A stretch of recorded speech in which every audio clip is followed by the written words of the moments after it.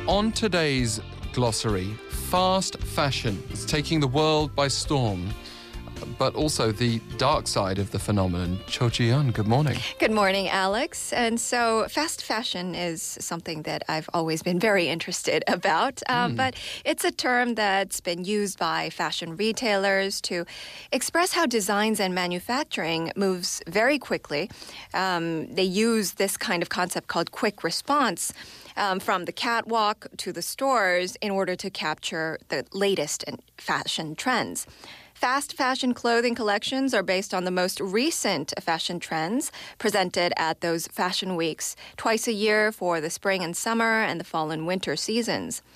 The emphasis of fast fashion is to optimize the supply chain to design and manufacture those hottest trends quickly and inexpensively, offering consumers with the latest fashions at affordable prices. This philosophy is used in large retailers such as H&M, Zara, Peacocks, and Topshop as well. This concept, as I mentioned, stemmed from a manufacturing model referred to as quick response, which was developed in the U.S. in the 1980s. And then it moved to a market-based model of what we now call fast fashion in the late 1990s and the first part of the 21st century. Zara has been at the forefront of this fashion retail revolution, and their brand has almost become synonymous with the term. But there were other retailers who worked with this kind of concept before anyone called it fast fashion, such as Benetton. So what are the drawbacks? Well, fast fashion has also been referred to as disposable fashion since it takes the ideas from the runway and then delivers it to a mass market at cheap prices or relatively low prices. In contrast to fast fashion, there's slow fashion, which is blaming fast fashion for the pollution, both in terms of production of clothes and in the decay of synthetic fabrics.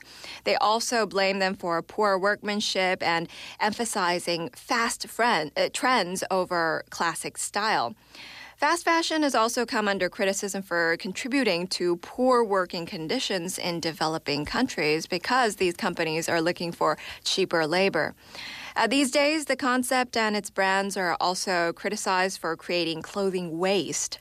According to the Ministry of Environment in Korea, the daily amount of clothing waste amounted to 161.5 tons in 2008. That was a big amount in itself, and an annual 54,677 tons.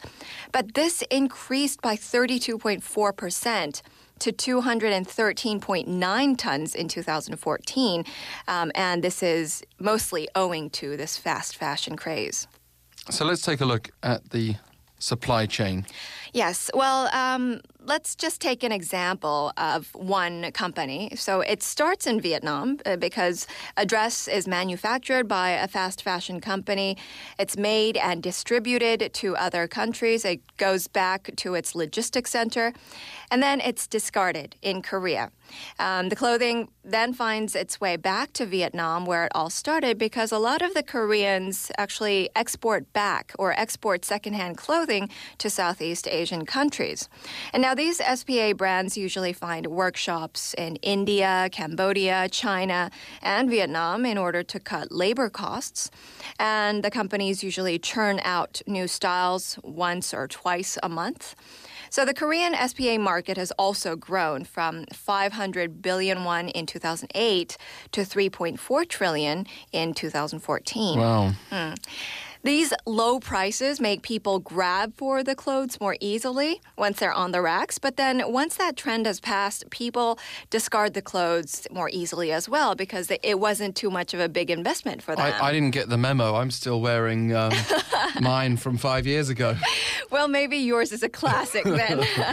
And such fast fashions are being criticized as the culprit of clothing waste, as I mentioned. Clothes are thrown out or sold as secondhand goods, and those clothes that are too worn out or torn are incinerated or buried. They say that some 80% of the clothing that are thrown out in Korea are exported back to the Philippines and other Southeast Asian countries. And they used to take a higher price for it, but then the prices have dropped because of heated competition. And the rest of the 20% are then distributed within Korea. Well, we learn something new every day, usually just after 7:30 a.m. with you. Cho Jooyeon, today's Glossary. Thank you. Thank you, Alex.